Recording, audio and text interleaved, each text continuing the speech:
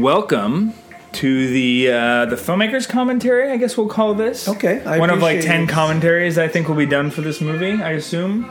I appreciate you calling me a filmmaker. Well, you're a producer. You're a writer. Yeah.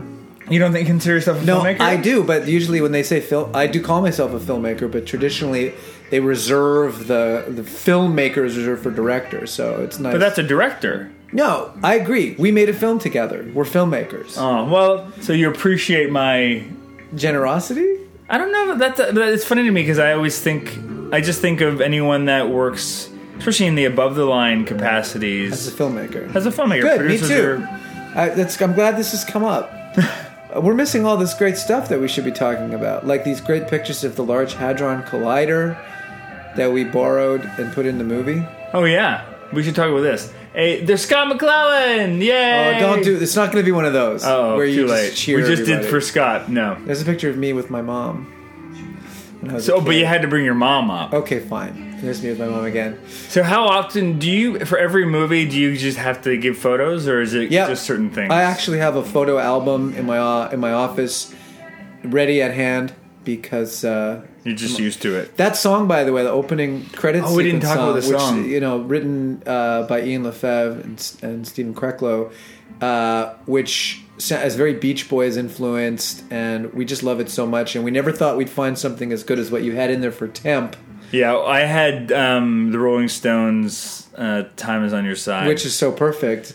But I have to say, they knocked it out of the park, and Ian's song there is better than the Rolling Stones song. Yes, that's right. It's better. True. Well, I went in. It's funny. Ian and Steve are so great to work with, and I was able to go in with them and just kind of tell them what we wanted. We wanted a Brian Wilson's type thing, but that also introduced like the sci-fi elements of the film. So he's using. My brain's fried. That what's that instrument where you're using your hands and it's like a zither? Vibration? A zither? No, is it a zither? I don't know. It might be a zither. I could look it up. I apologize. Someone's screaming at me saying it's this. Anyway, they're using that. It's really, really beautifully unique way to introduce the film. And the first time I heard it, I just had chills. It was great. Me too. I was sitting in the airport in Prague when I heard it, and I cried. I actually cried, and then I emailed you guys that I cried. And you made fun of me for weeks. That's what you do. So let's talk about Cleopatra Coleman. Which one is she? She's this one. Oh, yeah. The one that's not you. Right. The one with the beautiful lips. Oh, we should talk about her hair. Isn't that a fun story? Yeah. So Cleo has less hair than Jonas because she lost a bet. That's right. That's right. It's interesting. So when you go through the casting process, you're often looking at the headshots and whatnot, or looking at people's previous work. So we offered Cleopatra the movie, and she came back, and she wanted to have a conversation with me, which is very common. Right, but usually you do a Skype call. Usually you do a Skype call with actors. But she didn't want. She just said, "Let's just chat." Let's just chat. She was also going from airport to airport. She was traveling at the time, and so that made sense. But then what we found out is after she offered and accepted the role was that she just shaved her head. You found a photo online, didn't you? I found a photo, on her Instagram account. Where she's like, "Look at my new haircut." I was like, "Oh." Now, I'm not saying that I think that Cleo avoided a Skype call because she didn't want you to know. Because she right away was like, "Oh yeah, of course I'll wear a wig." Well, that's the other thing too. Yeah. It's the easiest thing in the world. Her hair is now designed to put a wig on, but we really love the look. We love the look. We thought it gave her a different kind of edge, almost like a punk kind of vibe that goes with the nerdy scientist and the beautiful. I mean, it was just perfect. And whenever you cast someone like Cleo's has a body of work, and so whenever you cast someone who's done some stuff, it's always nice when they can come to your project and look different. Yeah, or added just something that you weren't expecting, which was great. She was awesome. Like Tommy Amber Peary, who looks very different from her role in The Go-Getters. She does look different than she did in your last film, where she played a part in the term crack-ho? Is that fair? A crack whore, I believe, is the horror. Technical term. Sorry, that's the politically correct. Yeah. Right. And here's Tommy. Let's point out, of course, that Tommy has appeared in most of your work. Pretty much everything since How to Plan an Orgy in a Small Town. In which we played lovers, and now you're brother and sister, but playing siblings. That's right. And there's another famous screen duo who's done that, but they did mother and son and lovers. Who's that? Oh, is this a trivia question? Yeah. A famous screen duo. They played mother and I couldn't say. Oh, I shouldn't say famous screen duo, but they've done it. They played mother and I'm not son. going to play this game. It's and going they to take played up too lovers. much time. Just tell me. Sally Field and Tom Hanks. So they were lovers in Punchline, and they were mother and son in Forrest Gump. Yeah. That was fun. Yeah. So Tommy was the first person cast in this movie because we wrote the part for her, which is something I tend to do with actors. I have someone in mind. So we were able to write it in her sardonic, witty voice. So before we get to the person who just pulled up in the car, it might be interesting to note that originally you were not going to play this part. That's right. When we originally conceived of this, we had a much younger idea for both characters. We were going to have the old James be in his, that was going to be you, 40s and 50s, and young James was going to be in his early 20s. But then this brilliant idea came to us, and it made everything make sense. That James should be a man around his 40s because he's at that point in life where it's almost too late to make changes, where you feel like there's so much life behind you, and you're at that crossroads, as opposed to a young man who has his whole life in front of him. James doesn't have all that much time left. Well, he's not dying, but it's at that point where it's like, are you gonna get married? Are you gonna have kids? Right. Or are you just gonna go down this path by yourself? And so it made a lot more sense to us, and it kind of opened up this world of just iconic great actors that could play the older you. I mean, limited to someone who would look like you, Right. And so here we are. We're about to see his face for the first time, Mr. Daniel Stern. Mr. Daniel Stern, who you might remember from such films as the Home Alone series, City Slickers, Diner. the voice of the older Kevin Arnold. That's right, I almost forgot that one. Breaking Away. I mean, so Daniel Stern, The helicopter with Blue Thunder. Blue Thunder. Yes, Blue Thunder. We grew up on Daniel Stern's movies, and now he's in a movie that we made, which is crazy. Now, this sequence we had to shoot it piecemeal because it rained. It rained like crazy on this very night. So some of these shots we had to have rain digitally removed, didn't we, Jeremy? Yeah, when you turn it around, we did this stuff first because it was leading into a stunt, and we were shooting. We should say we shot the movie in Sudbury, Ontario, in and around. Lovely Sudbury, Ontario. This is right in the heart of Sudbury, literally the only alley in Sudbury. No, I'm not kidding. Really? Kind of. The only filmable one that you could believe is closed off. So this is it's raining like crazy on me right now. And they digitally painted it out. Darren Wall and his team, brilliant VFX guy. Also, that's shot a different night. That's right. We stole that shot another night. We had to come back because we didn't get it all. Yeah. So that's another trick as filmmakers is you make your wish list and you realize, what can I get later?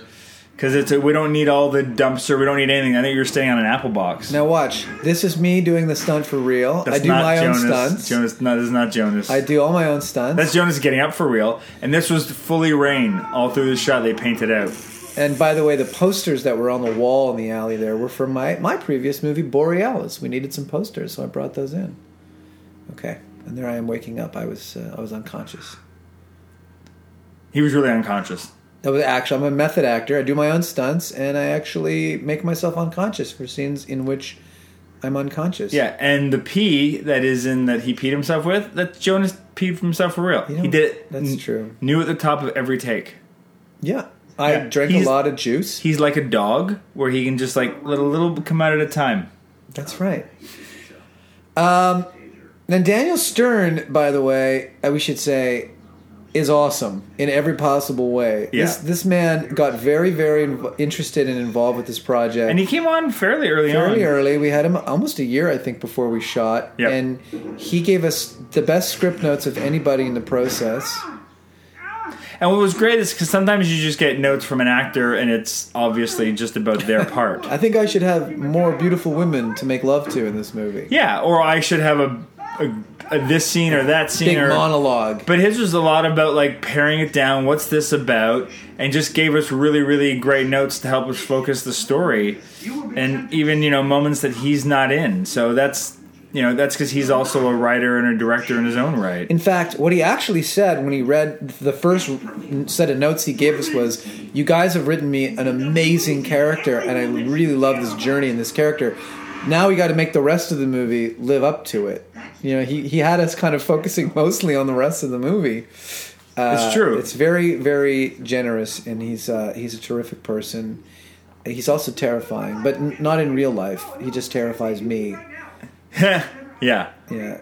And this was kind of his look when we first Skyped with him too. Yeah, and we said don't change anything. Don't change anything. We kind of love it.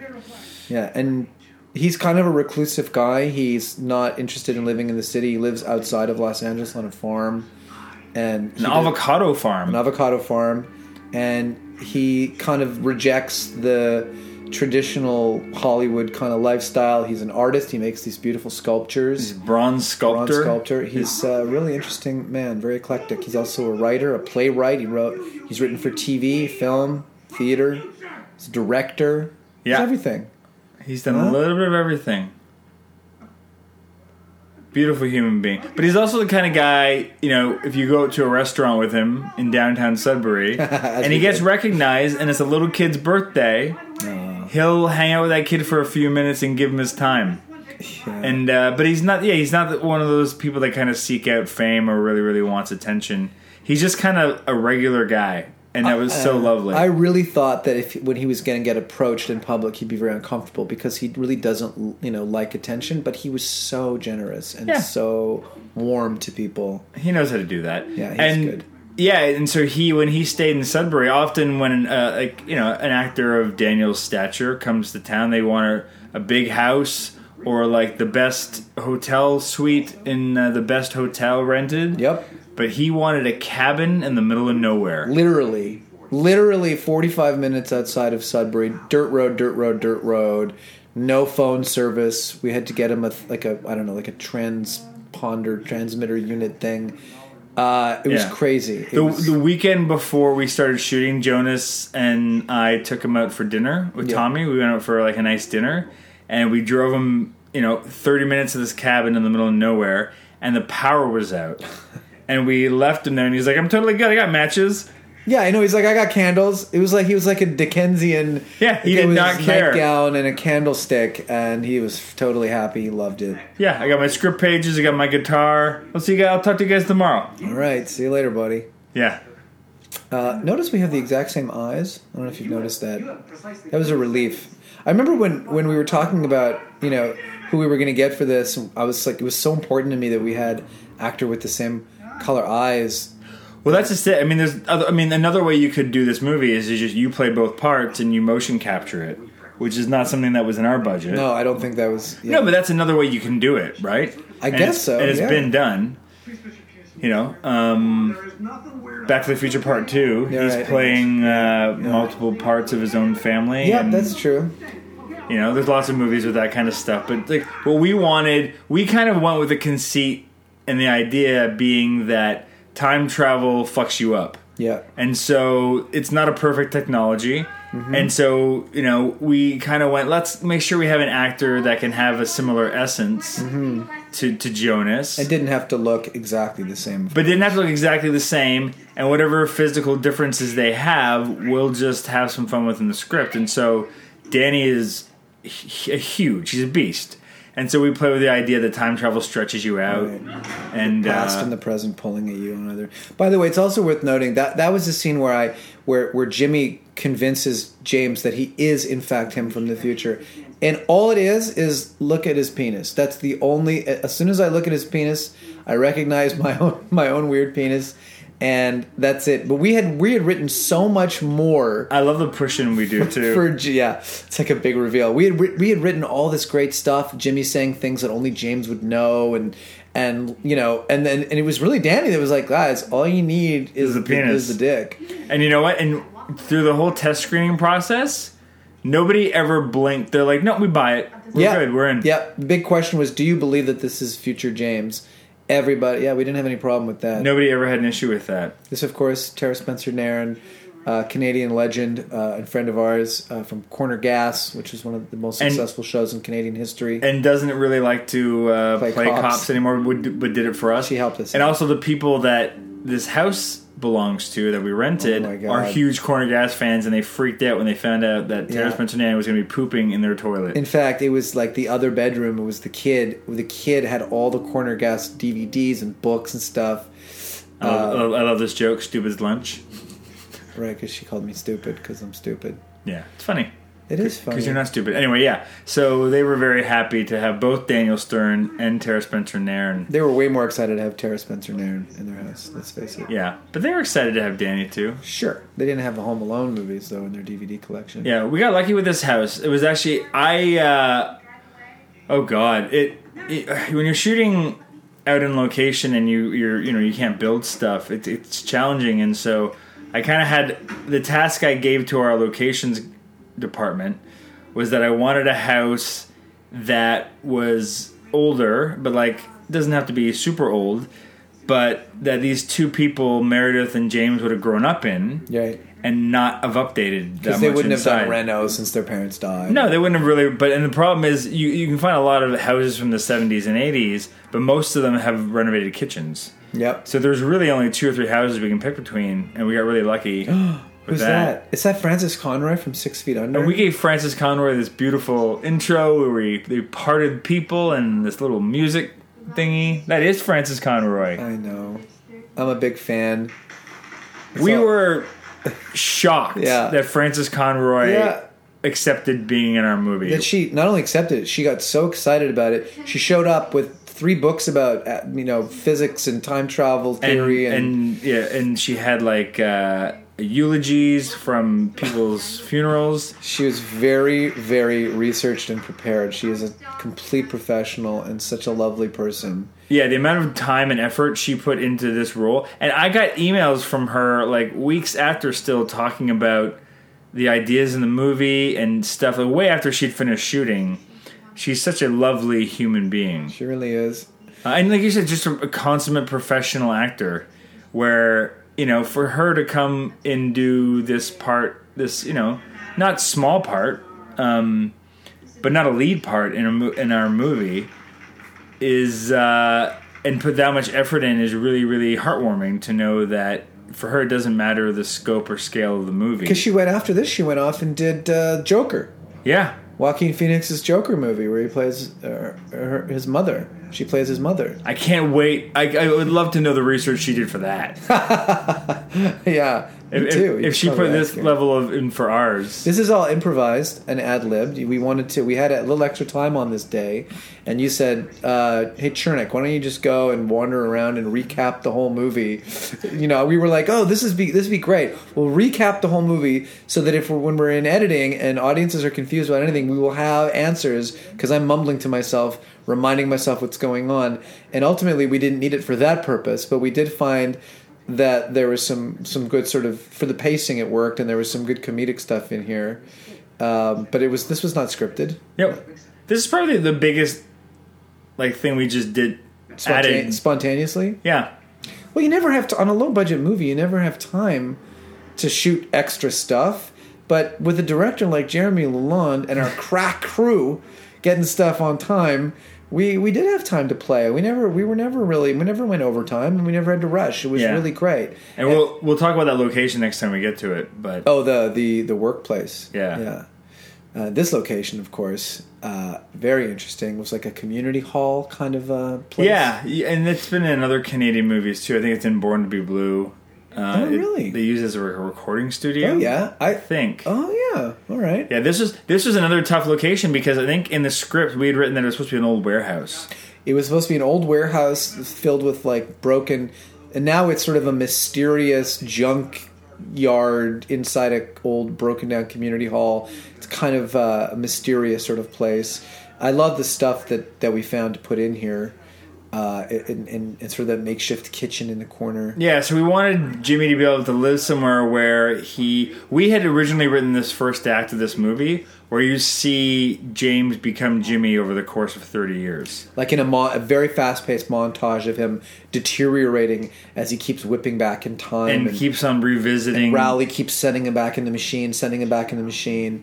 And he keeps waiting for time to catch up by hiding out in these warehouses and abandoned buildings. Yeah. And again, another Danny Stern No. He's like, you don't need that. It's like, we're like, what? And probably we couldn't wrap our heads around that. Probably saved us like a week of shooting and $500,000. We actually could never have done it the way we'd scripted it, but so we wanted kind of like the task we gave to our production designer and locations again was just we need options for spaces that could be empty, but then he could also just make like a makeshift home out of random stuff that's in there. And so this coffee pot is like a homemade coffee pot out of just copper pipes, funnel and a copper pipe. Yeah, so we wanted to feel very DIY. Yeah. And because it also does two things. It shows that he's living off the grid, but also that he spent this time in hiding, just learning how to do this kind of stuff. Because what else was he doing? And here's our nod to Looper, right? Our Bruce Willis, Joseph Gordon-Levitt profile.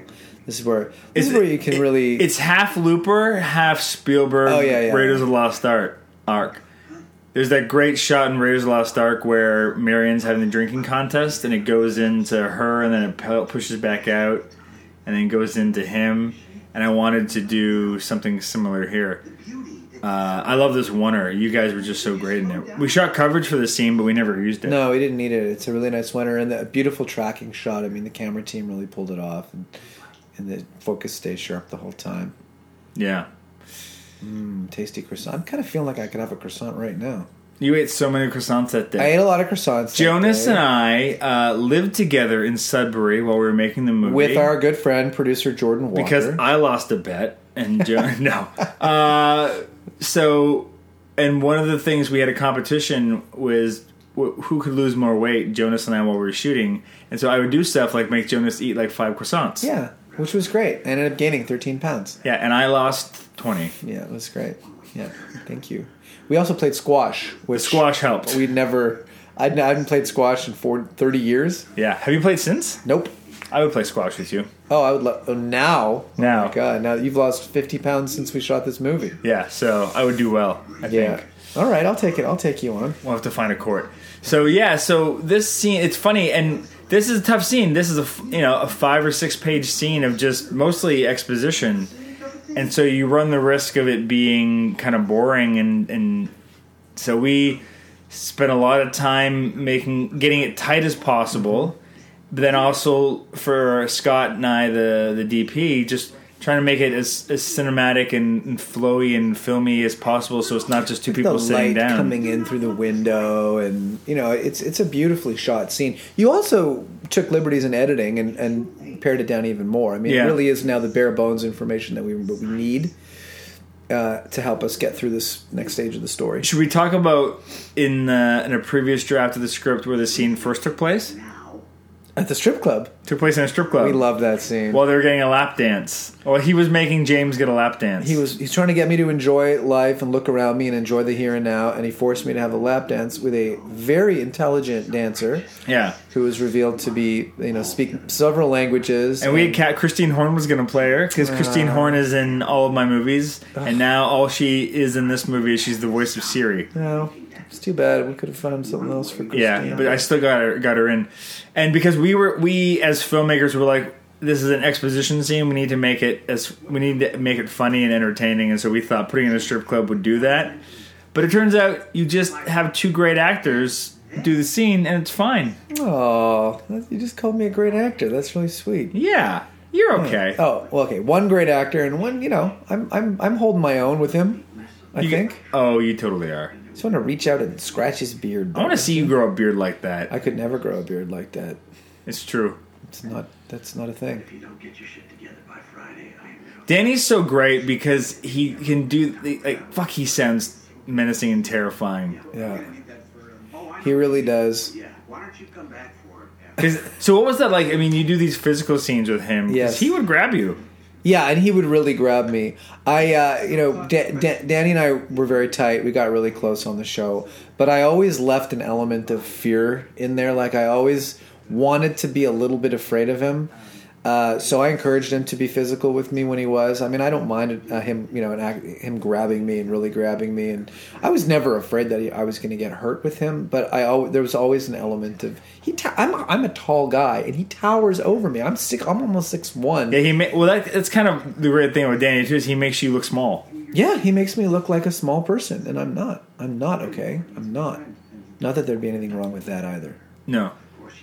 But he is I think he's what, 6'3", 6'4"? No, I think he's 6'4". Yeah, he's big. Yeah, he made same thing. I'm 5'11", something like that. Mm-hmm. He makes you feel small in stature.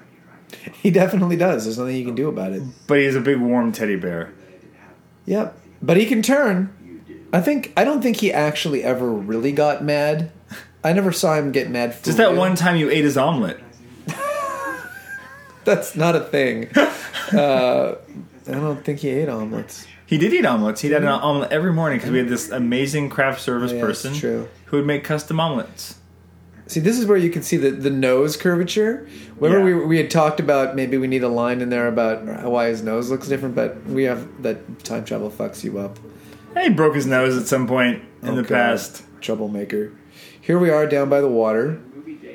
And we have this bird flies on cue for us. I know. You know how much it costs to wrangle that bird? The hilarious thing was, I was actually at the monitor. I'm like, bird, fly, and it flew. Oh, that moment. It was bizarre. Is that because you communicate with animals? No. I got lucky. Luck happened out. It was random? It was random, but the funny thing was the timing actually worked out. It seemed like I could communicate with animals that day. That's a background actor that just walked past. Yeah, that was not a happenstance. No, that was planned. No mistakes in this movie. All of that is planned. Those people back there, those actually probably were real people. Yeah, we brought all these cars in. No, that's not true. Totally controlled environment. So this is down. The one great thing, Sudbury has this beautiful lake in the middle of it. Yeah. And when we first showed up, we were doing pre-production in late March, early April. Yep. And the lake was frozen over when we showed up. By the time we were shooting, it looked like this. Yeah, it thawed, yeah. Yeah, we got there for prep and it was still snowy, but look how green and beautiful and lush it was. Yeah. We actually got pretty lucky with the weather. I think those are real people as well. So we kind of used water to represent, James's past, his parents. We never actually say overtly how his parents died. Or do we say it? The plane. I think we started to flirt with the plane crash. And water, but we really shied away from going too deep, overplaying that or overselling this idea of parents, and we never see the parents. And I really love this little scene with Tommy. This is one of those ones where we saved it for the end of the day because we wanted to have that sunset. Mm-hmm. Light. That's right. And Scott just ran around like a madman with the camera. He's standing on the water with the camera right now. That's how he got that shot, the last shot. Wow. Wowzers. So for nerds, if you listen to the movie they're watching, it's my last film that Tommy Amber Perry is in called The Go-Getters. Jonas also has a small cameo. Thank you. Not a great date movie. Not a great date night movie. That would not be a movie I would opt to show a woman on a date. First scene we shot with Daniel Stern was this one. That's right. And he has that. Danny can make a man bun work. Oh, yeah. It's also probably worth noting that Cleo Coleman is an Australian person. And she has the most impeccably perfect I'm going to say North American accent. As opposed to Canadian? Yeah, because she's not really doing a Canadian accent in this. But even Canadians don't do Canadian accents in movies because it's kind of trained out of you, right? You would never know that if you didn't. I mean, I guess she spoke with her natural cadence in Last Man on Earth, but she just she doesn't use a vocal coach. She has nobody on set. A lot of actors who are from foreign countries will use a coach on set. She's just perfect. There's never a moment where it slips in. No, she's so cute. She brings this like real innocence that we were not initially expecting or thinking of for Courtney. Yeah, but it's got this nerd energy. I don't know. I just love what she did with this character. Oh yeah, me too. Yeah, she brings that sweetness, that childlike innocence, but also she's a genius. We knew she was going to be great, but then when we sat down for the table read right after, Jonas and I were just staring at each other with glee. And she's also a writer too. She wrote her own sci-fi movie. That's right, Hover, which Yeah. was I think it aired on Sci-Fi Network. Sure, you can buy it on iTunes now. Probably available on iTunes. This Star Wars joke is actually, I got to give credit to my son Ephraim. Yep. This is his thing. The first time he watched Star Wars when he was 5 years old, he had this issue with it, so I wanted to sneak it in the script, thinking it would probably get cut out because people wouldn't like it, but it stayed in. People, it always gets a little. Everybody laugh. knows Star Wars, especially if you're watching a time travel movie with Daniel Stern. You're probably not familiar. Yeah, with those Star are the Wars. two bars you set. Exactly. Oh, this moment here's so again. This is the first scene we shot with Danny. I wish we'd have done your side again because he does this little grunty thing when you do the yeah. That as soon as he scares the shit out of me. But it's like that's one of those things that we never. You really... get my reaction from the other side. You get him. You get the back of my head. It's a real reaction. Right here. Watch. Oh, you reacted. We got you. No, there. How about a drink? So great. He screams it, and it actually you can see me. Yeah. Because he's yelling in my face. But it's just that's one of those moments where you're like, we shot that scene, it was the first one, and after I just walked away from that scene going, fuck, we have something special already. Yeah. And he's already found this great kind of passive aggressive relationship with Jonas. Yeah, it was very, very immediate. Yeah, and that's what you want. I mean, every scene you need conflict. And so for Danny to come in, Danny's such a smart actor to know that. So fun fact, Danny owns an avocado farm, as I mentioned. This is the first time he'd ever actually made avocado or guacamole, and he did it on camera. You'd think a guy who lives on You'd and think owns that. an avocado farm So would this- have regular guac. And this was all improvised. We just put the camera on a circle track. This is a story. Just telling a real story. It's telling an actual story about one of her friends. So I just told Cleo to tell you guys stories. Yep. And for you guys to listen and just eat. I think you guys each ate 2 or 3 tacos. Yep. I ate a lot of tacos. It was pretty tasty. How were they? Were they good? They were pretty good. Yeah, like the props department actually put some really good stuff out. It was pretty tasty. It's pretty delicious. Yeah. So I just wanted to get real reactions of you guys talking. We didn't need anything specific here. So you each had your marching orders for what I wanted to get out of you. And I like this tracking shot. He's coming through them. I think this is when our first AD was like, "Huh, this is a good movie." When he saw the way I wanted to shoot this scene, he was very impressed for some reason that day. Yeah, you won his respect. And this is tough. It's like whenever you're shooting a room with white walls, it's kind of a no-no. But luckily, this wall has that texture on it that it's not so bad. We got really lucky with this house. It has some really interesting architecture inside of it. You know what's really interesting to note too? We were looking at a lot of different actresses for this part, and it was actually Danny and his team that threw the name Cleo Coleman at us, and we were like, "Oh, wait a minute, we love Last Man on Earth." Yeah. We both of us independently love the show. We're like, "She's perfect," but that it actually came from Danny and his team. That is true. Yeah, I just think it's worth noting. It's kind of interesting. A little side note. Yeah, I mean that's one great thing too. So we're Canadian filmmakers. These are she's a Kiwi actor and he's an American actor.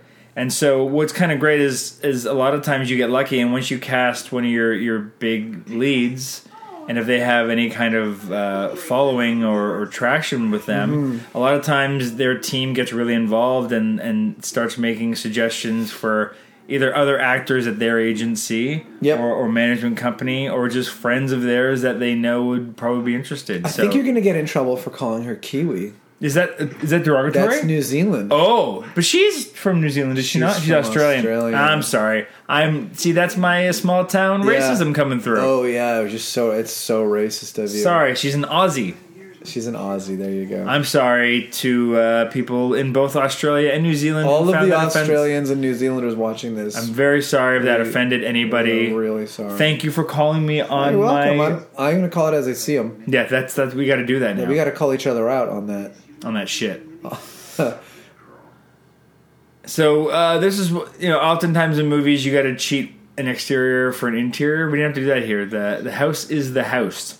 Oh yeah. This is actually the front porch of the house. Although I do remember that we were shooting this pretty late at night, and I was concerned that we were waking up the neighbors.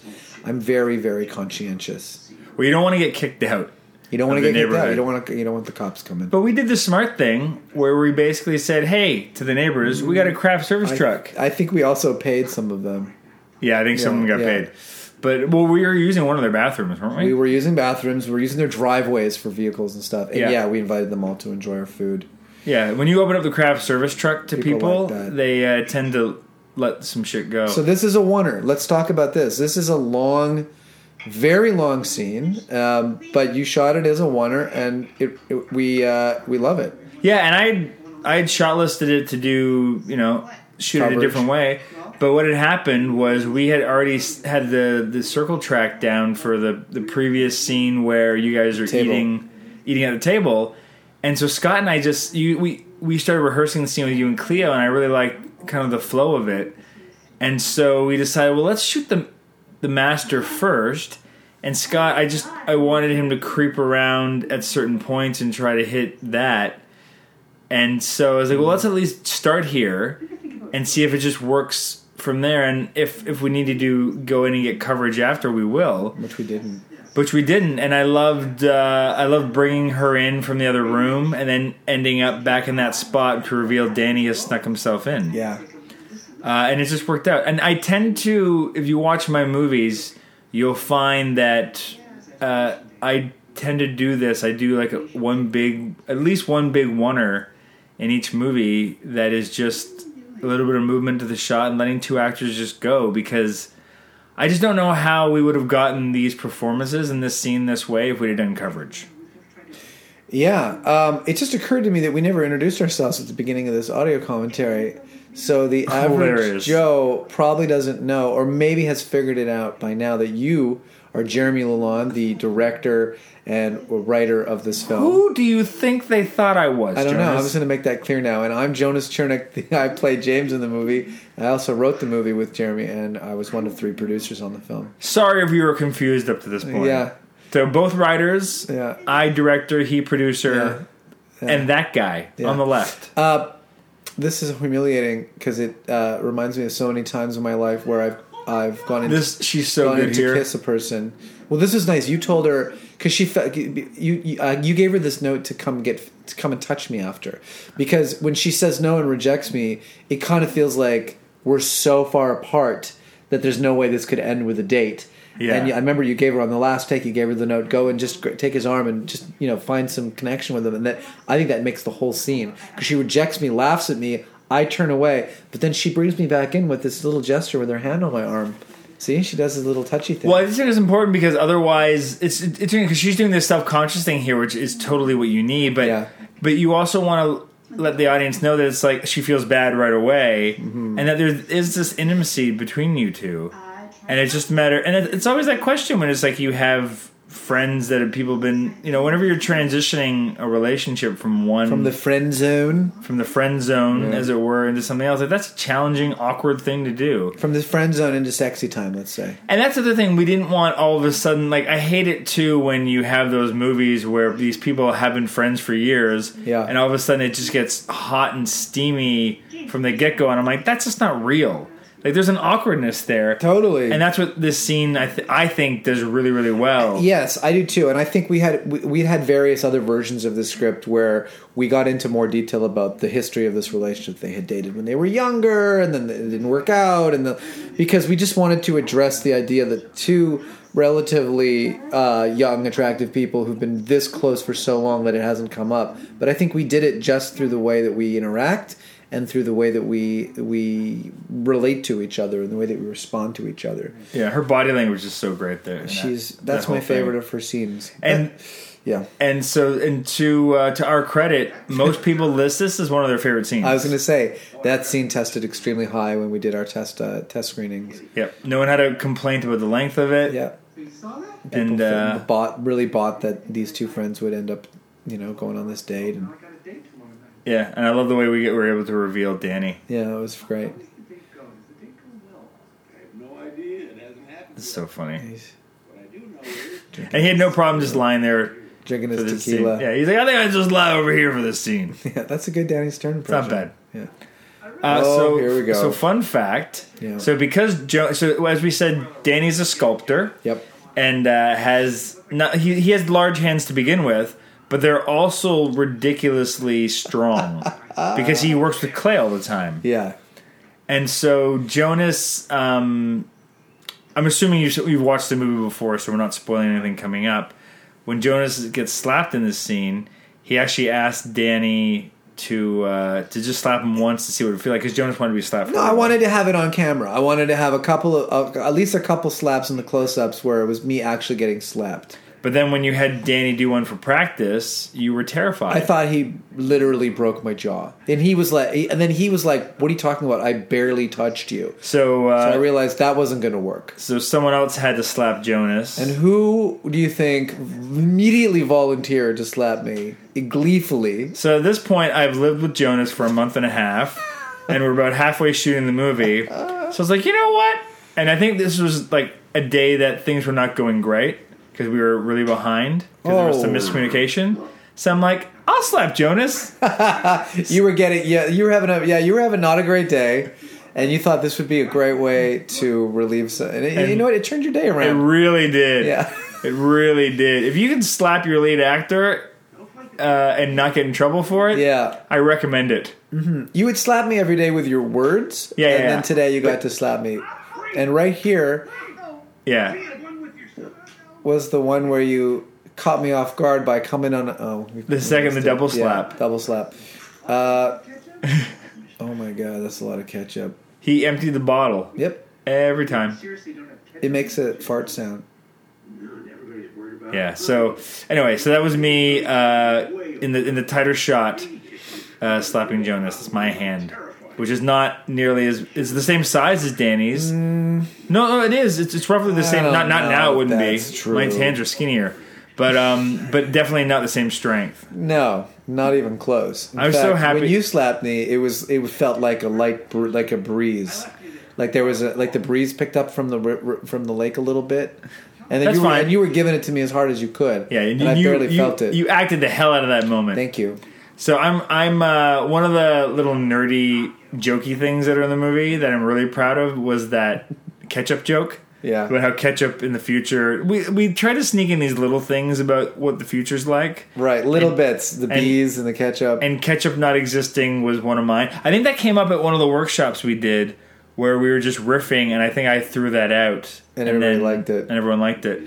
But Danny, we mentioned nightshade vegetables, and Daniel Stern did not believe anyone would know what that meant. He had a real hard time with us using nightshade vegetables as a term in the movie.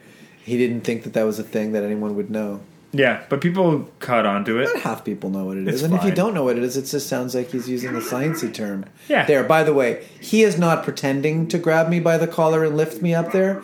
He is in fact holding me up, and that's not fake. My face there, the irritation and fear is real. And that's not a pretend thing. Like, I didn't do the action there. He literally threw me, which is great. I love him for it. Thanks, Danny. Yeah. That's one of my favorite lines. It's the least disgusting part of it. Pigs' assholes. Yeah. Shout out to that. I think we got from. At least I think I pulled it from The Great Outdoors. Oh, really? The raccoons are talking about. You've never told me that you stole that line from The Great Outdoors. Well, no, it's just when the raccoons are raiding the garbage and they have the subtitles with the raccoons. Mm-hmm. It's lips and assholes. They call hot dogs. Oh yeah, but lips and assholes is a thing. Everyone knows that. So playing underneath this scene is a Jan Arden song. Yep. Jan Arden, who is a Canadian legend, an icon, of course. And friend. And she was lovely enough to give us one of her songs for far less than it's worth. Yeah, she was very generous. And let us use her album art and stuff. And Tommy picked the song she wanted because she's also a big fan of Jan Arden. She sure is. You might also notice the chalkboard wall in James's room has these equations are real, are actual equations. We even talked about Peter Krieger. We reached out to one of the world's leading physicists, Peter Krieger, who works in the University in Toronto, who actually was involved in the construction of the Large Hadron Collider in Switzerland, and he was amazing. He read every draft for us, gave us amazing notes and feedback, gave us actual equations, helped us design the model for the LHC that's coming up later.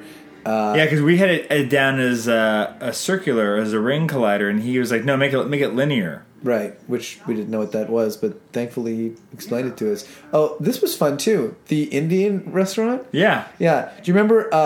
This is hilarious. So our location. Screw it. You know what? Our crack locations team. Our crack locations team found us great locations. Found us great locations, but not a good Indian restaurant. Couldn't find us an Indian restaurant. Couldn't find a good Indian restaurant that in looked Sudbury. good. Well, they found Indian restaurants, but they all looked like just holes in the walls inside, or just didn't look like rooms. And so Jonas and I were at the During prep, we're in the production office one day, and he and I were like, I feel like going for Indian buffet today. Me too. Yeah, let's get some Indian food. We go downtown, Sudbury, and walk into this place. It's like, why the fuck have we not seen? Like, are you kidding me? We're eating lunch at an Indian restaurant on the main strip of Sudbury. That is very filmic. And I think we're eating it, and I said, wait a minute. Isn't the locations team say they couldn't find us an Indian restaurant for the Indian restaurant team? Yep. We're in one right now. And it was amazing, and so we were able to get it. Yeah, thankfully. It's gorgeous. Yeah, it was beautiful, except that thing behind her. Oh, I love that tank, but it made a lot of noise. No, that thing makes a lot of noise. That's fine. It's beautiful, though, isn't it? Yeah. Oh, this is great. So we should talk about this gag of the shtick of ordering for your partner on this day, but ordering like the most disgusting thing you can think of. Is this not something that you actually did at one point in your life? This is something that a lady and I used to date did. Repeatedly or just once? I think it was like kind of an ongoing thing. We do it every now and then. That was your thing. You would order for each other or make each other eat gross things. With just stuff that we knew the other person didn't like. It's not the kind of thing that it's like, I'm going to throw up from eating this. It had to be something that you could digest. But just the kind of thing that is like, because it's always that cute thing where it's like, I'm going to order. I think we were trying to make fun of that trope of like the guy. The romantic thing of ordering for someone. Isn't your great fear mayonnaise? Yeah. And mayonnaise-like substances? Can't do it. So I got food poisoning once, and it's one of those things for you. My body so goes, isn't that's it poison. Interesting then that you wrote it in for her that she's eating yogurt, something covered in what looks like the thing that you fear the most? No, it's yogurt. Don't like yogurt either. I'm fine with frozen yogurt. Because regular yogurt, like ice cream. I didn't grow up with yogurt, so it's not one of those like tastes that I have. I understand. When she eats the bite, when she takes the bite of it, it's, by the way, it's gluttonous and cold. It's cold by now because we've been sitting, and she actually, you gotta love the commitment. She did not have a spit bucket. She ate so many bites of that disgusting cold. This is such a beautiful, charming. Again, it's like for me, I'm like, if you're gonna do a scene of two people having a romantic, fun dinner and really connecting, I'm like, you gotta do something you haven't seen before. I have not seen something like this before. She ad-libbed, by the way, that coming out as hot mud. The hot mud? Yep. So, again, not romantic, but it's also cute. I didn't want it to just be this scene of you guys just staring at each other longingly. I wanted to show a connection. Yeah. And there's something... We're also best friends, so, like, there's that comfort level plays into the chemistry. But then little moments like that, like the callback to when Jimmy cleans it off her... And just her listening to you have a moment talking with your parents. And boy, does she nail this moment, which is scripted, but it's not. There's no dialogue. It's just that she hears James talking about referencing his parents, which he never does. And she did, look at her eye. I mean, she just plays this so beautifully. Yeah. And so sometimes you put temp music in going, I'm never going to get that song. This is a song I have wanted to put in a movie since I was a teenager, since I first heard Sheryl Crow's Tuesday Night Music Club album or whatever it's called. Yep. I've loved this song for forever. It's called I Shall Believe. And I put it in going, we're never going to get it, but this is the vibe I wanted. And then you showed it first to me and Jordan and... our composers. And Ian. We watched it together in this room. Yeah. And we, all three of us, including our composer, who probably would have loved the opportunity to compose a piece for this, looked at you and said, we're getting that song. We have to have this song here. It's so perfect. And we got lucky that we somehow managed to get it. Yeah, well. And it's so perfect. It just worked so well. And my 15-year-old self was very happy that I was finally able to, 20 years later, get that song into a movie. I also like that the sort of the famous songs that we licensed for the movie were Sarah McLachlan, which comes up at the end, and Sheryl Crow and Jan Arden. I mean, it's kind of got a Lilith Fair vibe to it, which is really nice because it's like that was what we were going for with the nostalgia of the whole piece. Yeah, Daniel Stern. It's like all this stuff from the late '80s, early '90s that we kind of wanted to throw back to the Future, like just that whole flavor. Yeah, and the music that we licensed really plays into that. Yeah, and so back to Peter Krieger, our science consultant. So he gave us notes on all the sciencey stuff to get, time travel is not real. Spoiler alert. But he also gave us the idea how to rewrite this sex scene with ice. We said very specifically, we need something here that he can be doing with ice that or just doing. Yeah, doing that clicks him out of the scene because he's figured out the mystery, the science mystery that he couldn't solve. Well, and the ice thing was we did have the ice thing because that's something that I think people do in high school. Exactly. And yeah, that's very cute. It's like, let's be sexy. Let's get an ice cube. Yeah. Or strawberries would be another one. But he was like, I don't know if I can come up with that's very specific. And sure enough, a few days later, he said he had this idea of he's make him make loops with the ice cube, and it's he starts tracing it around, and then then you see the loop. It's a loop. Closed time-like curves in general relativity. Yeah. And by the way, for those physicists and scientists who are watching the movie, you'll agree the science holds up. We've actually solved the mystery of time travel in this movie, and we just had to dumb it down a little so that audiences wouldn't be alienated. But in fact, if you can understand these formulas on the wall, you will see that we actually theoretically have invented time travel. Is that true in any way? It might be. All right. So I think what Jonas is saying is you owe us the money when you create time travel. Right. We should get a piece of that. We should get a piece of Obviously. that. And so we built this chalkboard wall, but the homeowners wanted to keep it after. Yeah, they kept it. They really liked it.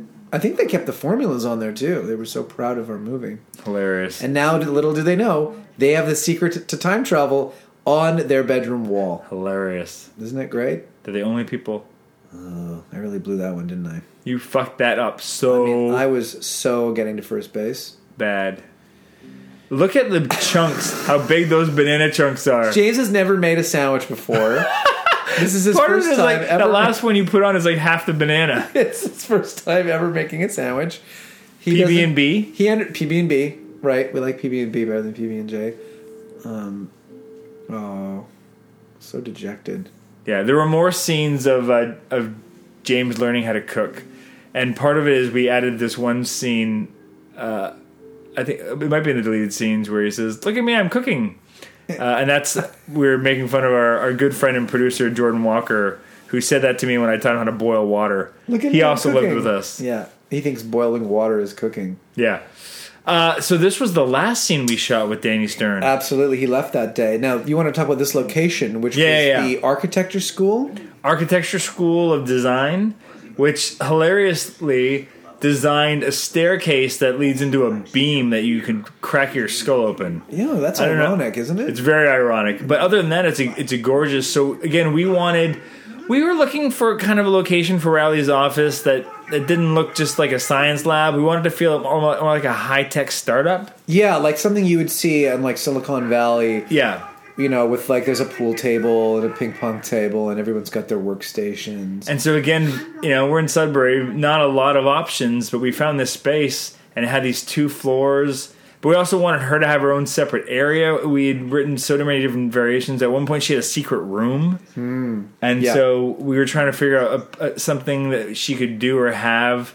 But the openness of this space with the natural light and the giant windows, I mean, it really warms it up and gives it the right feel. I love this location. So all these desks were there, and there was probably 3 times as many because they were all full of architecture stuff, and so our production designer just kind of pared away and then made little sections and then cubicles and tried to give it some personality. And there's Frances put Cheerios in her pocket for no reason and just decided that her character would occasionally just eat dried Cheerios. Frances decided she also had seeds. No, she had seeds and nuts, but then someone was allergic. We had an allergy, so she didn't want to obviously hurt anybody. So yeah, she just thought that Rowley would just have little snacky things on her at all times.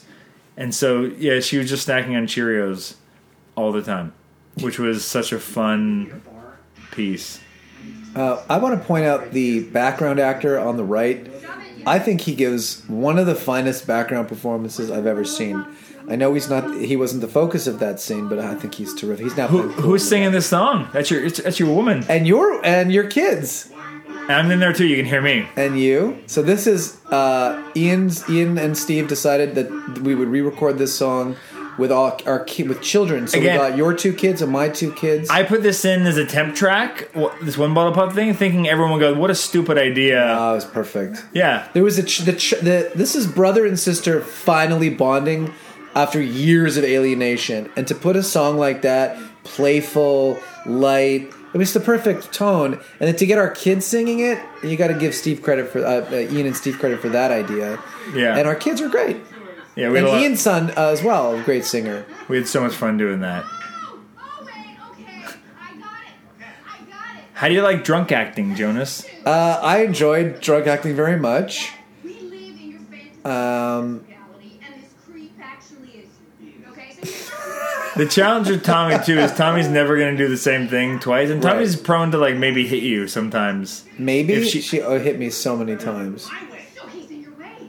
Sincerely. So you know he And also Tommy's just prone to like stealing your beer in real life or your drink. I don't know if she does that here, but Tommy is, if I could sing her praises for a moment, the fact that she never does the same thing twice is so exciting as a scene partner, as an acting partner, because she's constantly, you have to be so on your toes. She's constantly throwing new stuff at you, and it's so fun to play with. I love working with Tommy, and I hope that we get to do it again soon. the sky blue. here's Tara again. Got Tara back, came back to Sudbury to do another scene. And there's the fucker there. And who are these cops? Let's see. So on Who's the the guy left, on the right? that's me. That's you on the right. That's a fatter version of me. Well, I wouldn't say you had already lost so much weight, but you know, And the other is Michelle Latimer, our production designer. Lannon, not Latimer. Lennon, oh my God, sorry. Michelle Latimer is a filmmaker. She sure is. She's terrific. But Michelle Lannon is our production designer. It was nice to have you guys playing the cops. I think there's a deleted scene where Danny and I ad-lib. You and Danny wanted to do some ad-libbing, which was fun, and you mercifully cut it. Well, it just didn't. It ruined the flow. It was fun to do with him, but I'll tell you, when Danny yanked, I had to hold him back.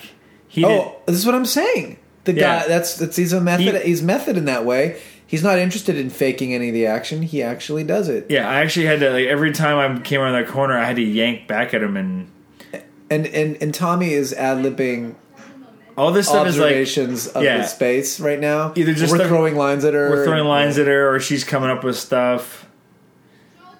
Jojo. Jojo. She calls me Jojo, which is what she actually calls me because my name's Jonas. But in the movie, I'm James, and she still calls me Jojo, which we love.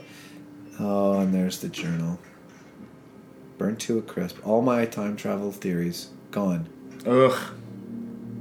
I just watched Indiana Jones and the Last Crusade again, and it reminded me that the diary is very much like like Sean Connery's Grail Diary. Yeah, and I have a notebook like that I keep.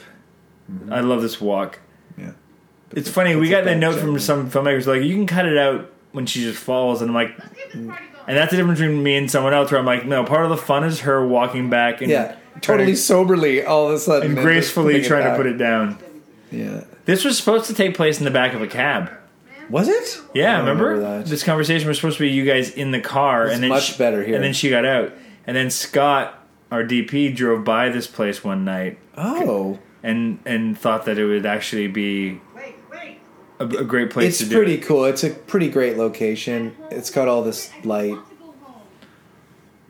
Yeah, that wide shot is pretty amazing too. It's hire smart DPs, guys. DPs will often like stand in for a locations department if they're not happy with or we haven't found what you're looking for. DPs are known to, especially if you're lucky to have one like Scott, they'll drive around at night looking for options and ideas. Let's face it, that's not why Scott was driving around alone at night. He just happened to stumble upon this for other. He was out for other reasons, but we won't get into that on the. Well, he was actually looking for a road to shoot on that was smooth, Well, and then found this. let's leave that. We'll leave that You to will not the disparage imagination. Scott McClellan. Oh no, I love Scott. I'm just saying he had other reasons for driving around alone at night in Sudbury. I think this is our last night. Yeah, this is our last night of shooting. That's right. That's right. We had some donuts. I think I brought some donuts in for the. No. I brought in cupcakes, No, I don't and think so. you treated everyone ice cream. to ice cream sundaes. I rented the ice cream store down the street. And Yeah. everybody went there and had some ice cream. I did cupcakes at noon, and then you did like an ice cream buffet. That's true. It was amazing. Thank you so much. I'm really, I just want to give back a little bit to the crew that gave me so much. You know what I'm saying? There's some beautiful camera work, by the way, in this piece too, telling the story in a visually, in the way that he moved, the way that he. I love the way that the camera moves throughout this. The whole back sequence. and forth. Yeah, I mean, Scott and I put a lot of effort into these. A lot of them are oneers, but just these idea of.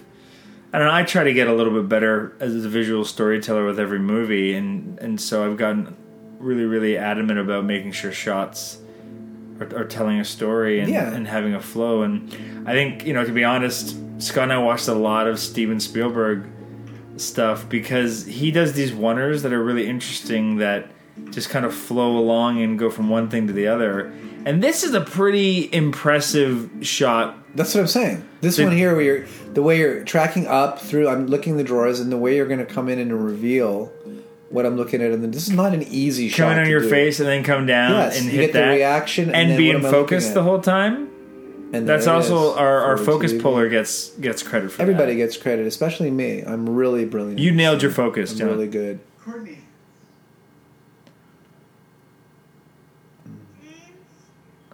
Ugh, I just love. It was so lucky to find this location with the second floor. It was really to be able to just give her a space as opposed to a different room. I wanted to clear the air after what And we knew we wanted to have. That's her jacket. the rally. Oh, that is her jacket. Well, she showed up in it, and as soon as I saw that with her haircut, I'm like, oh my god, I love it.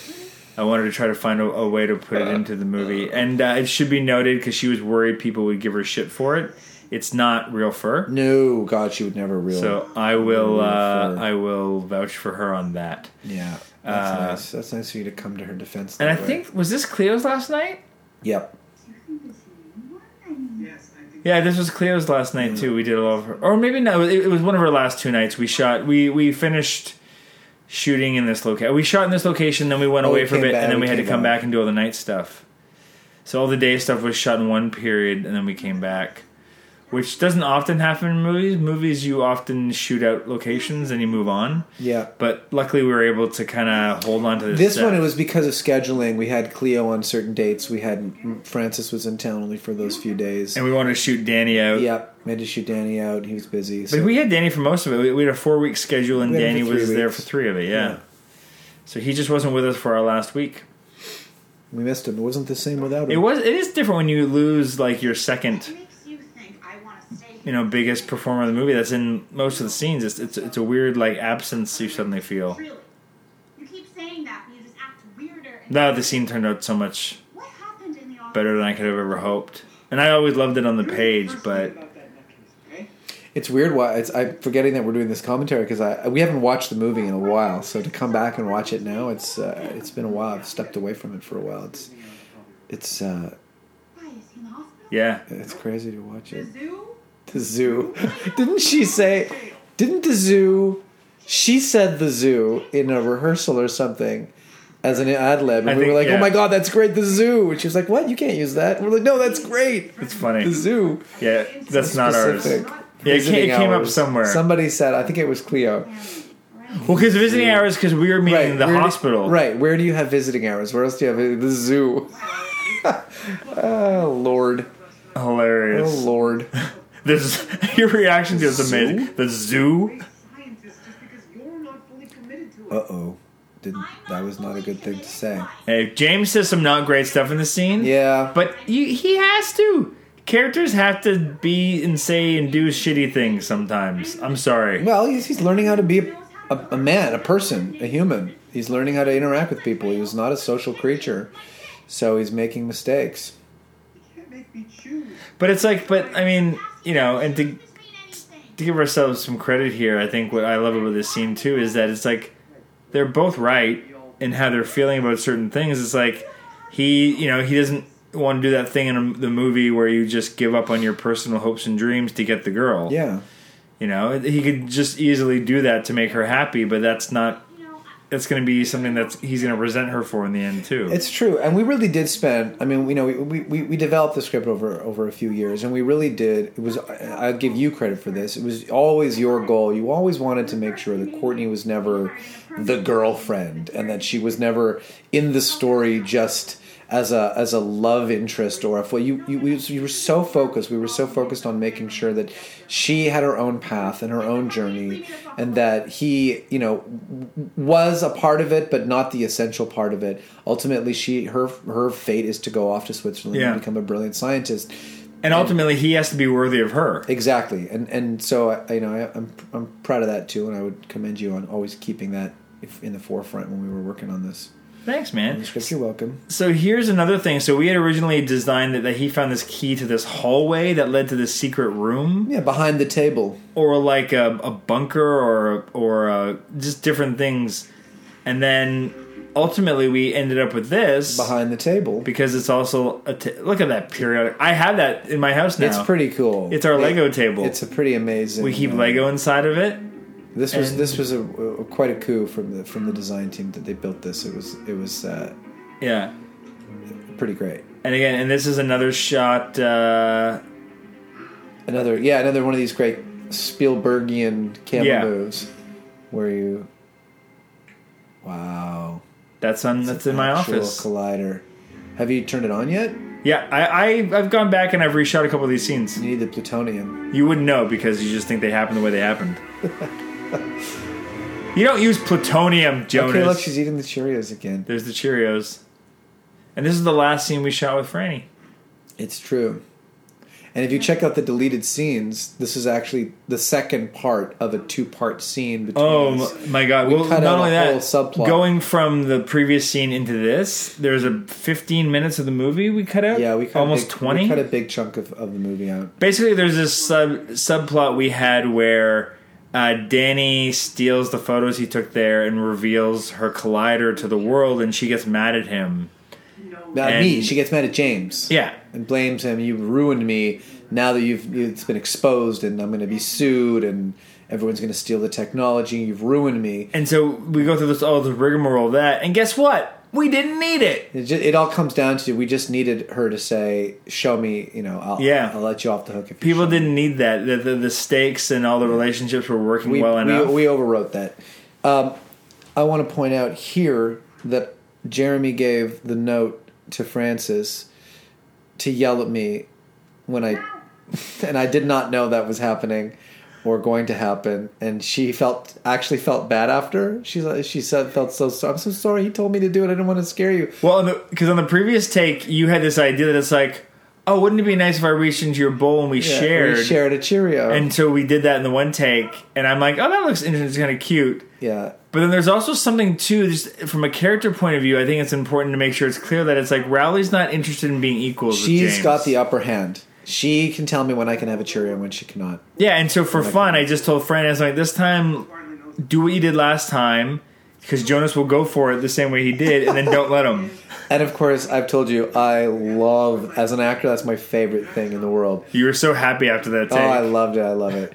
Because I'm never going to be able to act surprised as well as being genuinely surprised. Plan B. You make me a better actor, Jeremy. Yeah, well, it's tricky. It's like, it's secret directions. I love secret directions, man. My favorite. Bring them on. Yeah, well, it's just nice when you can get a real, genuine reaction out of somebody. Yeah, it's always great to throw that stuff. Now, here's the turn, the big turn. Suddenly, Jimmy, there's a shift in Jimmy. He's now threatening violence, right? He's going to go and kill Rowley.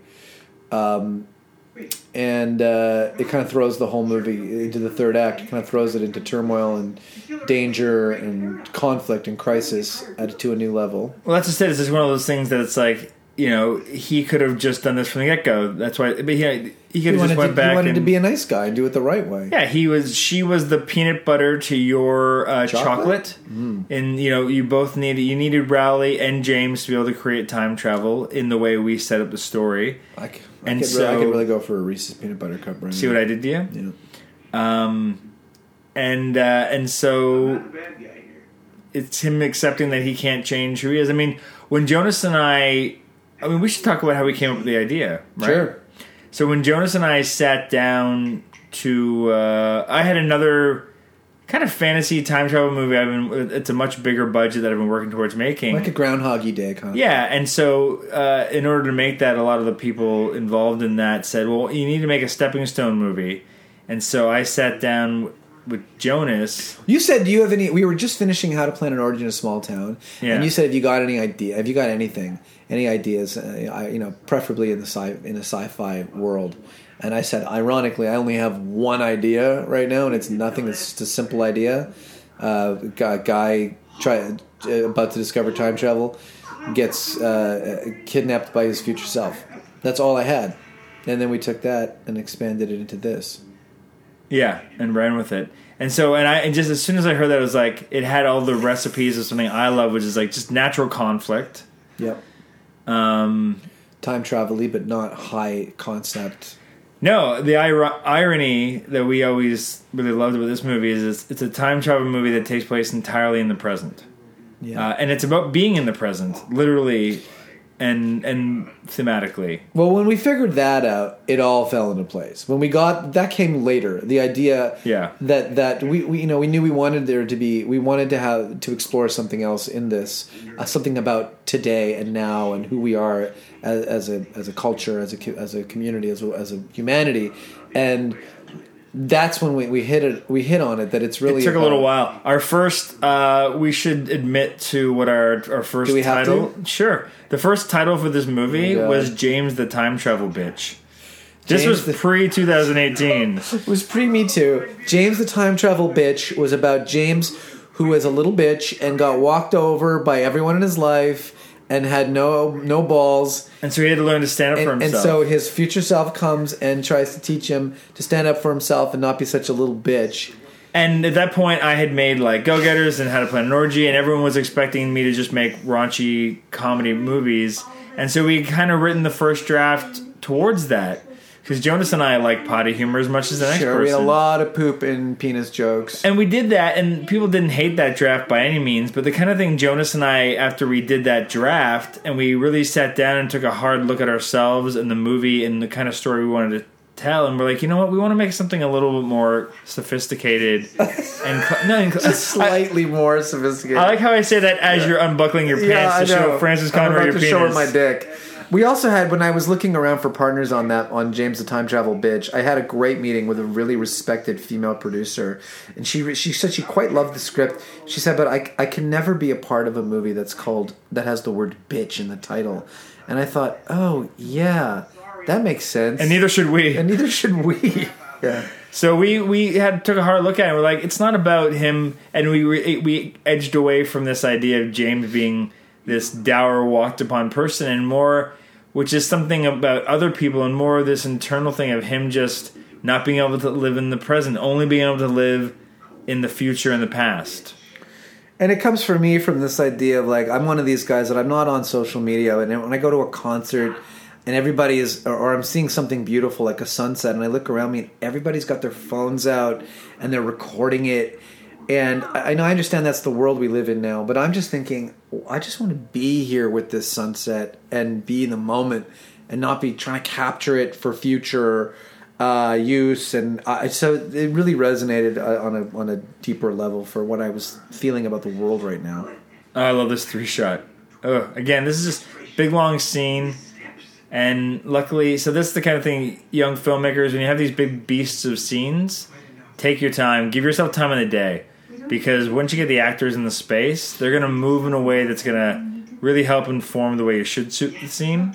Have ideas in place walking into it, but I really find the more I go along and the more I do this, as long as I budget enough time in the day that I can kind of spend time blocking and give myself time to revise, that's kind of how I like to shoot these big scenes now.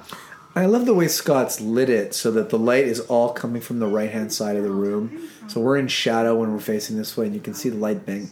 I mean, it kind of adds a little more tension and mystery to this sort of... feel like that side of my face is in darkness, and she's being lit by those lights. Yeah, well, it makes it feel like this other space that's not quite our world. Yeah. She's so lovely. Love her so much.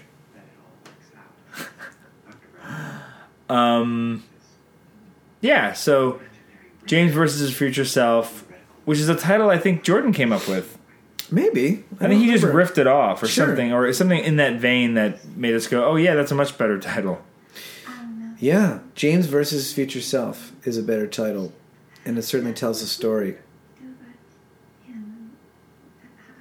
And we don't have bitch in the title anymore. Yeah, which was not a great idea. No, it's probably a good move that we changed that. We still have a fair amount of dick jokes.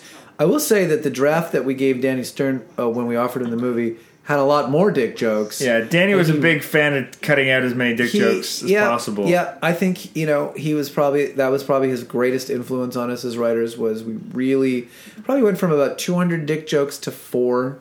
4 really good ones. Well, yeah, that's the thing. We And he was scaled okay. back He's like, 196. and let's. I'm going to say it. Danny's not the man that says you have to get rid of all the dick Oh, jokes. no. He's a man that appreciates a good dick joke as much as the next man. He just doesn't want one on every page. Exactly. Also, he ad-libbed this, the moment where the coming up with the cloth. I stick that cloth in his mouth, and he had a problem with this. It's such a movie thing when you stick a cloth in someone's mouth and they're tied up that it just stays in their mouth. Yeah.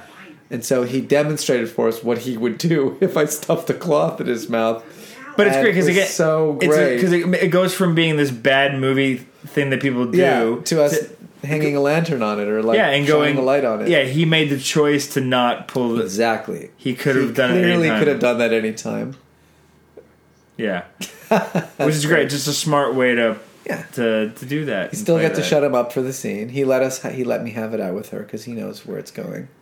He's from the future, Oh God, I'm legitimately scared right there because I thought he might actually hit me, as you should be. but he would never hit someone. He's a gentle giant.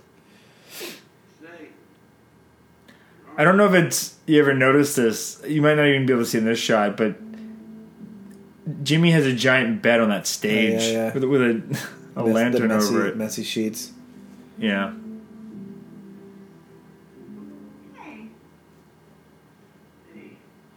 The Rowley Institute. I like that little graphic. Yeah, it's nice. It's an R and an I. You can't really tell there because And we're back on the beautiful lake. Courtney, come on, just look. Give me a second, for this. I'm really, really happy with how this scene turned out.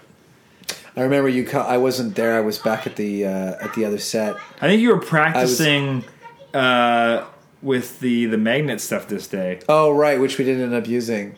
Yeah, in that first scene when I'm in the garage being held hostage, and the magnets. We had planned to have me sucked in And on pulled back. rollers and pulled back. So I was rehearsing that. But I remember when you were shooting this, it was the first thing I wasn't on set for, and I remember you coming back to me afterwards and pulling me aside. And I'd be like, "Well, how was it? How was it?" And you literally still had tears in your eyes. And you were like, "Wow, Danny really delivered the goods." Yeah, and I was nervous when we got down here because this was the first really nice weekend just the weather in weather-wise. Sudbury, and there was this fucking speedboat going by us Oh no! every 30 seconds when we were doing the all of their coverage. The quiet and Danny's close-ups. crying, and I was like, we're gonna have to and that's the worst thing. It's like sometimes when you're making movies and you're on location, you just gotta suck it up and go, we're gonna have to ADR some of this because Meaning record the dialogue later in a studio to match the lips. And so you just kind of accept that. But when you're doing a big emotional scene like this, the last thing you want to do is try to force an actor to 6 months later try to get back into that headspace and match their lips. It's the worst thing you can ask an actor to do. And so we just got really lucky that we were just monitoring the lake and got a sense of when the boats are coming by and not coming by. And it just worked out that when the boat came by, it was in spots that were not over Danny's lines, and we had a great sound team that was able to work around it. But this is not the kind of scene you'd ever want to have to re-record the dialogue for. It really is one of Danny's finest moments. I mean, we rewatched all Danny's movies in prep, and he's great.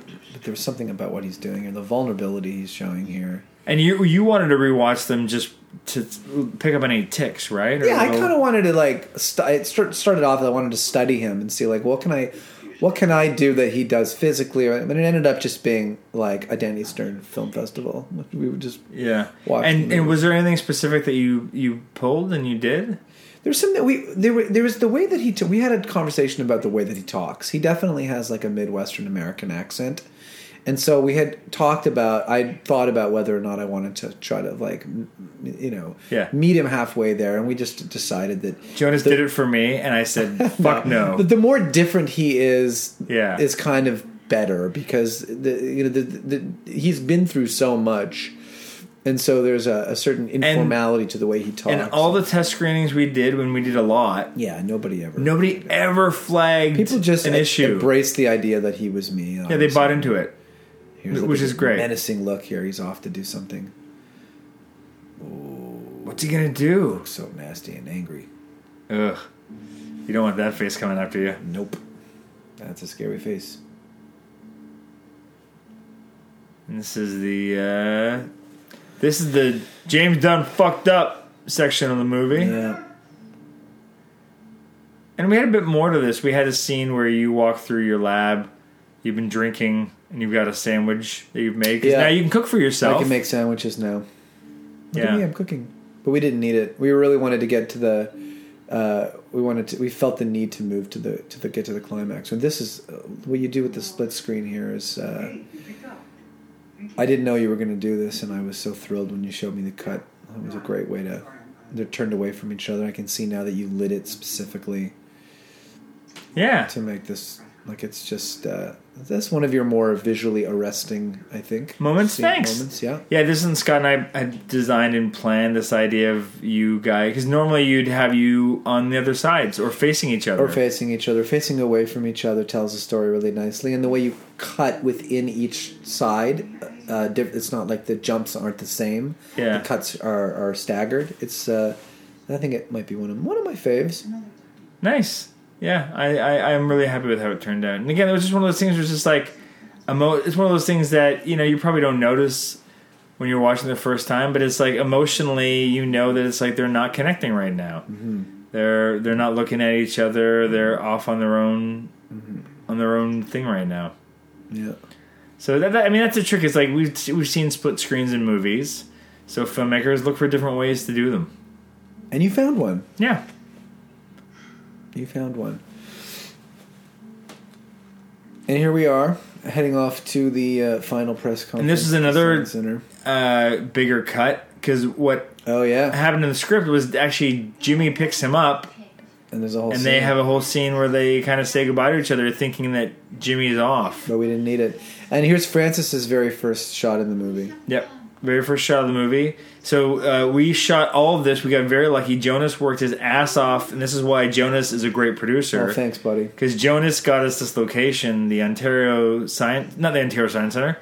What's it? Sudbury Science North. Science North in Sudbury. Amazing science center in Sudbury. This is the real cave that's in the middle of the science center. Yeah, they've dug down into the rock in Sudbury, and they built this science center. This down hallway there. that links two It's areas gorgeous. of it. It's just gorgeous, and it leads into the theater where we shot the climax. Yeah, and I thought of this location because when I had been to the Sudbury International Film Festival for my previous films, what that festival does that's really cool is they have like a party every night, and one of the nights they did a party at Science North, and I remember walking through that hallway, and just it stuck in my brain being like, there's this amazing thing that has this great visual that I've never seen in a movie before, and so when we knew we were going to shoot the movie in Sudbury, I always knew I wanted the ending to take place here.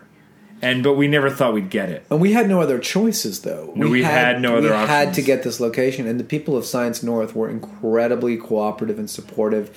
And in fact, we've promised them that we're going to show the movie in their IMAX theater for their staff and crew, and as a kind of a thank you when we get down there, up there. So we're going to do that soon. I have to set that up. Yeah, I'm looking forward to going back to Sudbury. Me too. There's some restaurants that I quite like. We'll hit all our favorite places.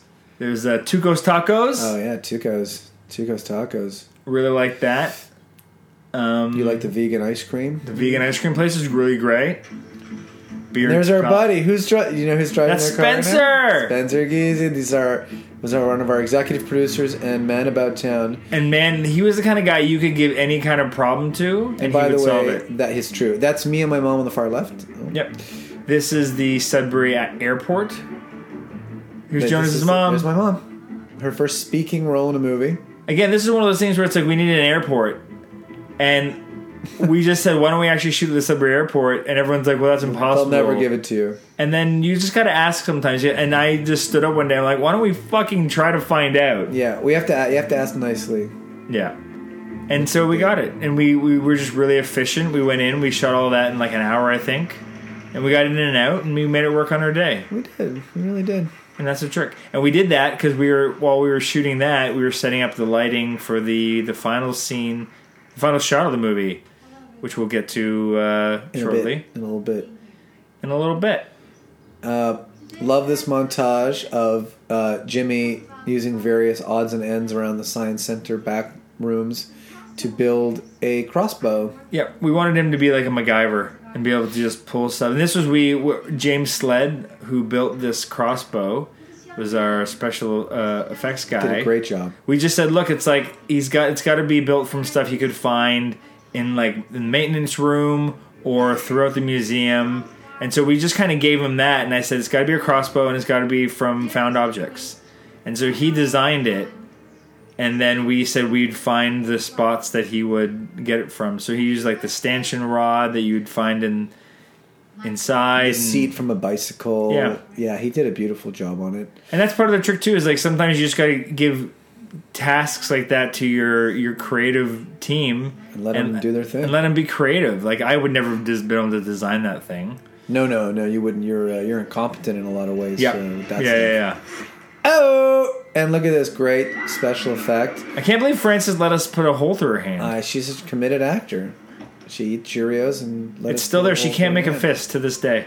Yep, you can see right through it because it kind of healed on the inside. You can just see right through it. It's like a donut middle. Real gross.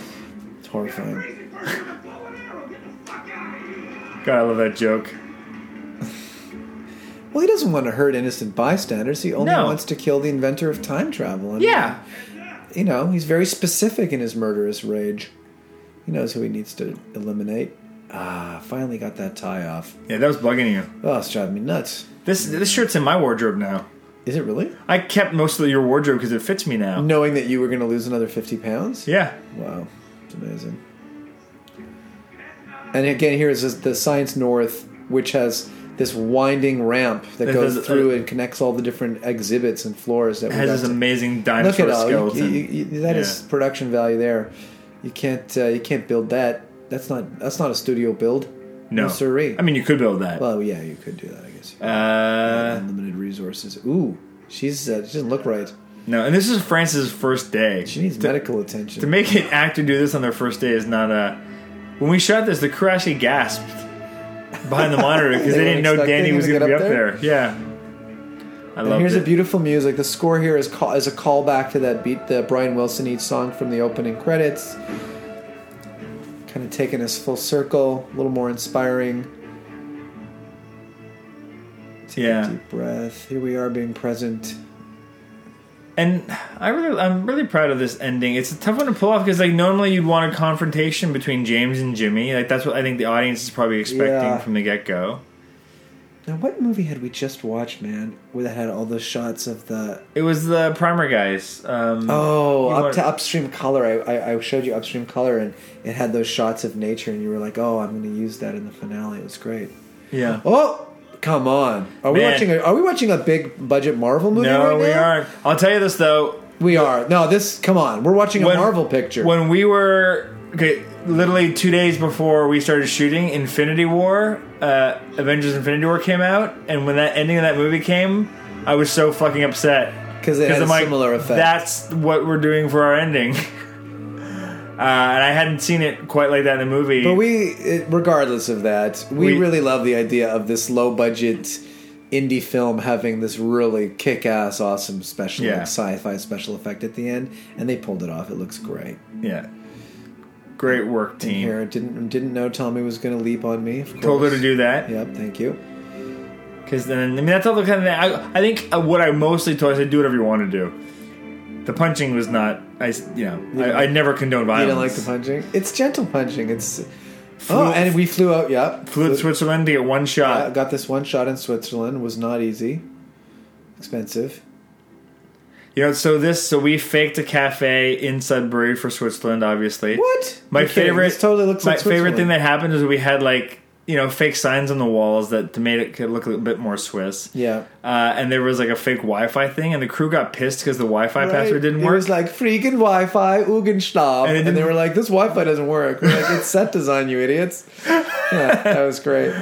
And how cute is this puppy? I mean, I'm not even a dog person, and I fell in love with this puppy. We got lucky. I it was one of those things as a filmmaker. I'm like, I want like 4 different dogs. The same that dog, look like the same dog, aging. and everyone was. It was one of those things that I knew I could back away from if we couldn't make it happen. Because it's an impossible request. But I made it sound like I must have that, Yeah. and we found it. And none of that. We had 2 different options over 2 different kinds of dogs. Yeah, you threatened to quit and threw your hat on the ground and stomped on it and Yeah. said, "If you don't get me these dogs, the picture's Yeah. ruined." I said Ron Howard doesn't put up with a shit, and neither shall I. Yeah, and you dumped hot coffee on your assistant. Yeah, which was you that day. That was me. And there oh my god. So- Are we again watching a Marvel movie? How is it that I'm in both places at So we once? originally wanted to do like an Orphan Black type thing where it was just all one shot, and we were going to do motion control, and we budgeted for it, and we Couldn't could get do the it. thing in the The machine is so giant we couldn't get it through the coffee doors. shop. So we shot it cleverly this So way. where Scott you- and I hung out for 4 hours in the coffee shop and just walked around figuring out how to do little reveals And- using doubles. You had a few like expert editors watch this movie, and even they were tricked. They thought we had done some sort of motion capture. Like it's not like that high. It's not that crazy, and you did this on your laptop. Yeah. Composited all the different. That's amazing. That's just incredible. Now I will read the credits. Co-producer Andrew Bronfman. Hey, look, there's you. James Jonas Stern. Everyone just sit tight. Jimmy, Again, so Daniel this is Stern. Courtney. one of those. We went through a lot of different options for the closing credit song, Oh yeah, are you kidding? That was and this hard was one of search. those Hail Marys because it's like we're never gonna get it. You and I grew up. Sarah McLachlan was bigger than anyone in the at that time in the 90s, and we grew up on this. This song was like a anthem in my life. I couldn't believe we got this song for this. It was just perfect.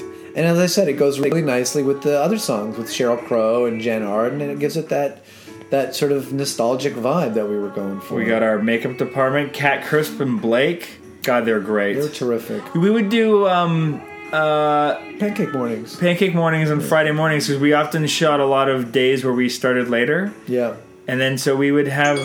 There was a great. Oh God, you have a message. There was a message. Sorry, people. Where they would we'd meet up for breakfast on Friday mornings. It was really beautiful. I lovely. enjoyed that. Now, of course, what I'm doing right now because There's the I dogs, was in Cinnamon, charge of, Caramel, and Teddy. I was in charge of doing these credits, and you're so terrified that you're going to make a mistake in the credits. So I'm just doing one last look to make sure I got it all. There's our so particle physics consultant Peter Krieger. yeah, I mean, I hope we didn't miss anyone talking about all the great people. Jordan Walker, our other Producer. Obviously, he was so important. We couldn't have done it without him. Jonathan Bronfman. Jonathan Bronfman and Andrew Bronfman, the Bronfman team, leading us through and helping us with everything. Jonathan was instrumental. Andrew worked his ass off.